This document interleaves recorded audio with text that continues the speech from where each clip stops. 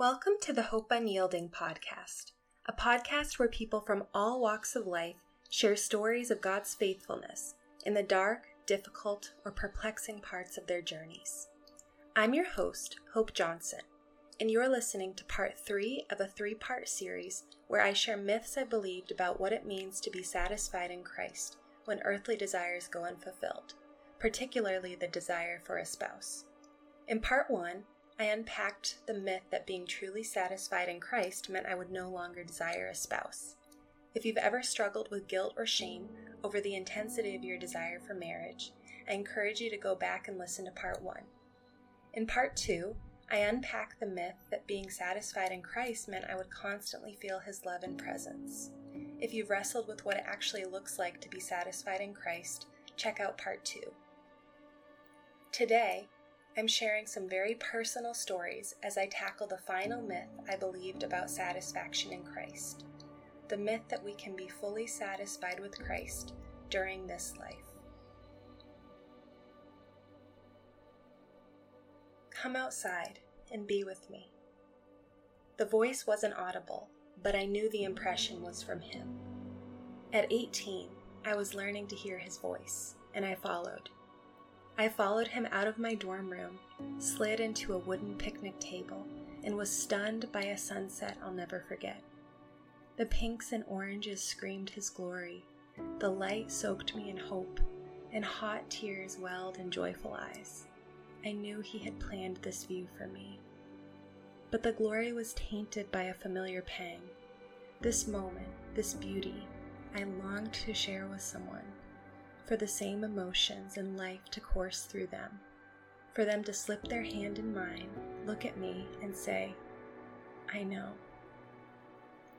The sky declared the greatest glory I'd ever seen, yet it felt incomplete. The pain was all the sharper because this beauty called for intimacy. In this moment of coexisting loneliness and joy, His voice spoke to my spirit again. Do you want me to make your life this beautiful? Just wait. And I did.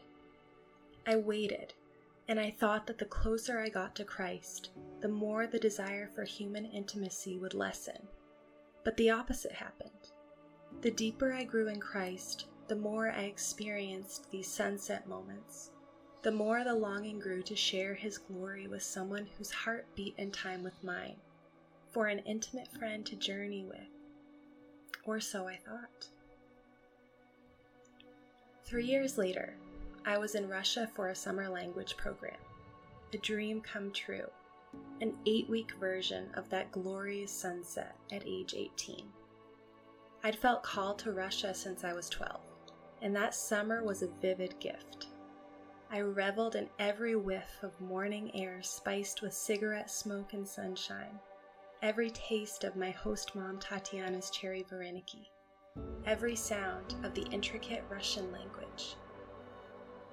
I sat alone in Tatiana's kitchen in a rare moment of quiet, drinking piping hot tea in the 90-degree heat of the 9th floor apartment, as Russians often do. Even in the sweltering heat, I felt a joyful energy. I was living the dream God had put in my heart long ago. When Tatiana's analog radio started to play a melancholy song, the music grabbed my heart, and the joy suddenly burst into longing as intense as I'd felt when I was stunned by the sunset. If only someone were here with me in this moment. A person, the right person, would take the ache away, wouldn't He? About 6 months after sitting in Tatiana's kitchen, I learned a word that articulated this longing, a word which made me realize that my yearning went beyond the desire for a human soulmate. Brent Curtis, in John Eldridge's book The Sacred Romance, explores how our longing for intimacy ultimately points to our desire for communion with God. The authors adopt C.S. Lewis's use of the German word Sehnsucht as a way of framing this desire. Lewis uses the word Sehnsucht to describe the longing for transcendence, for intimacy beyond what this world allows. Certain songs, places, experiences, and memories evoke this Sehnsucht in the human heart. While on one hand, this Sehnsucht points me to the Creator, it also strikes me with my state of loneliness in a fallen world. What I felt while observing the sunset and sitting in Tatiana's kitchen are examples of what Lewis describes in The Problem of Pain as desire that points to heaven. He says, "There have been times when I think we do not desire heaven, but more often I find myself wondering whether, in our heart of hearts, we have ever desired anything else. All the things that have ever deeply possessed your soul have been but hints of that something which you were born desiring, tantalizing glimpses, promises never quite fulfilled, echoes that died away just as they caught your ear. But if it should really become manifest, if there ever came an echo that did not die away but swelled into the sound itself, you would know it. Beyond all possibility of doubt, you would say, 'Here at last is the thing I was made for.' We cannot tell each other about it. It is the secret signature of each soul, the incommunicable and unappeasable want, the thing we desired before we met our wives, or made our friends, or chose our work, and which we shall still desire on our deathbeds, when the mind no longer knows wife, or friend, or work. While we are, this is. If we lose this, we lose all." Eldridge and Curtis echo Lewis, saying that the deepest longings we experience are not for a person, but for God. They write, "In all of our hearts lies a longing for a sacred romance. It will not go away in spite of our efforts over the years to anesthetize or ignore its song, or attach it to a single person or endeavor. It is a romance couched in mystery and set deeply within us." My longings in these acute moments of joy may have seemed to be a cry for intimacy with a person, but as I contemplate their guttural depth, I agree with Lewis, Eldridge, and Curtis that they point not to a person, but to my longing for communion with Christ in heaven, the evidence that, as Ecclesiastes 3:11 says, God has put eternity in the hearts of men. It's key that I distinguish this Sehnsucht from a healthy desire for a spouse, because my longing is so great that if directed at another person, it would overwhelm and destroy them. Distinguishing between these desires is especially difficult where marriage is concerned, because marriage is the earthly picture of the church's joyful union with Christ. We have to wrestle to distinguish our yearnings as best we can, both to give God the praise He is due and to bless our future spouses, should we marry. In this fallen world, we will never be fully satisfied in Christ, if by satisfaction we mean a perfectly joyful and intimate union. But is this a bad thing? Our longing often feels cruel. If Jesus said we wouldn't go hungry, then why do we not constantly experience this reality? But imagine that the inverse were true. What if we lived with, as I talked about in the last episode, a type of reverse Prader-Willi syndrome, never eating because we never felt hunger? What if we walked around completely joyful, blissfully unaware of the suffering around us? What if we were blinded to our glorious future reality? The sense that something is not right on earth, the longing for intimacy that is never quite fulfilled, is part of God's design to point our gaze toward heaven. 2 Corinthians 4:8-11 says, "We are hard-pressed on every side, but not crushed, perplexed, but not in despair, persecuted, but not abandoned, struck down, but not destroyed." We always carry around in our body the death of Jesus, so that the life of Jesus may also be revealed in our body. For we who are alive are always being given over to death for Jesus' sake, so that His life may also be revealed in our mortal body. In these verses, does Paul sound comfortable and fulfilled? He has a fiery passion for the Lord, yet is struggling in many ways. Paul continues in verses 16 through 18. Therefore, we do not lose heart.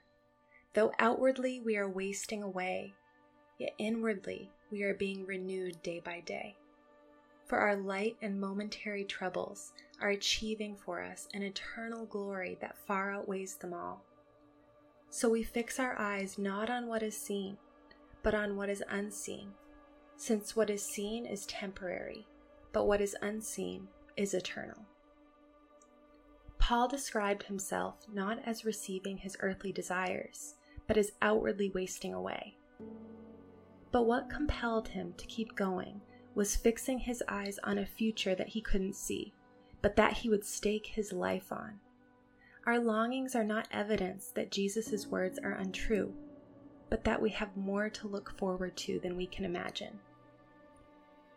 Dr. Matthew Tan presents the refreshing idea that the bottomless abyss of our desires can lead us to offer God the praise he deserves.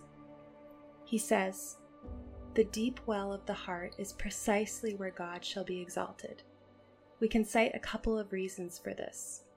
The first reason, identified by Thomas Aquinas, is that recognizing the depths of our desire is the first step to recognizing that we are incapable of filling that abyss.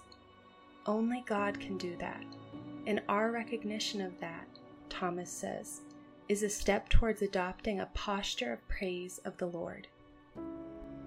Tan's words challenge me. When I'm overcome by longing, am I tempted to worship the idea of a soulmate? Or do I allow it to position me in a posture of praise toward the only one capable of fulfilling my deepest yearnings?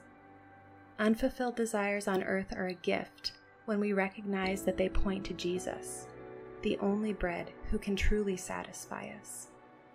When we don't feel satisfied, it's not evidence that Jesus' words are not true, but that his words spoke of a spiritual reality that is far vaster than our short stint on earth.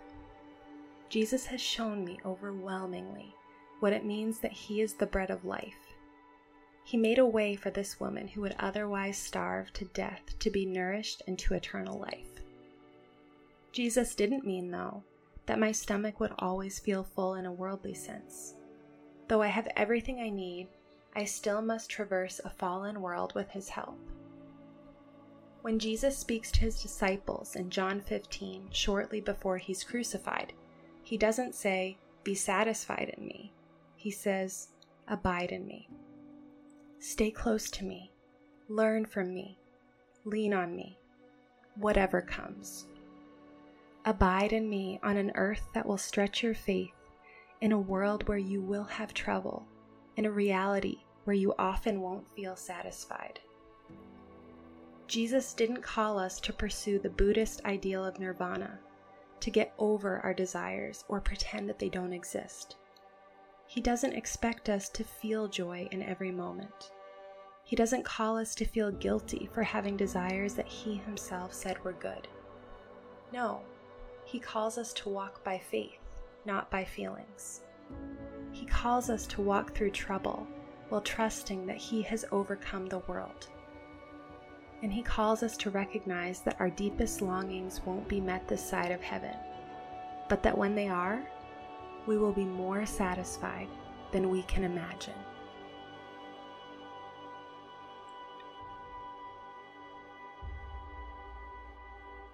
Thanks for listening to this episode of Hope Unyielding. This was part 3 in a 3-part series on myths I've believed about what it means to be satisfied in Christ when earthly desires go unfulfilled. This series is an adaptation of my free ebook, Unsatisfied, which you can download on my website. To get your free download, check out hopeunyielding.com or click the link in the show notes. Thanks again for listening to today's episode. I pray that Jesus would overwhelm you with the truth that he is the bread of life.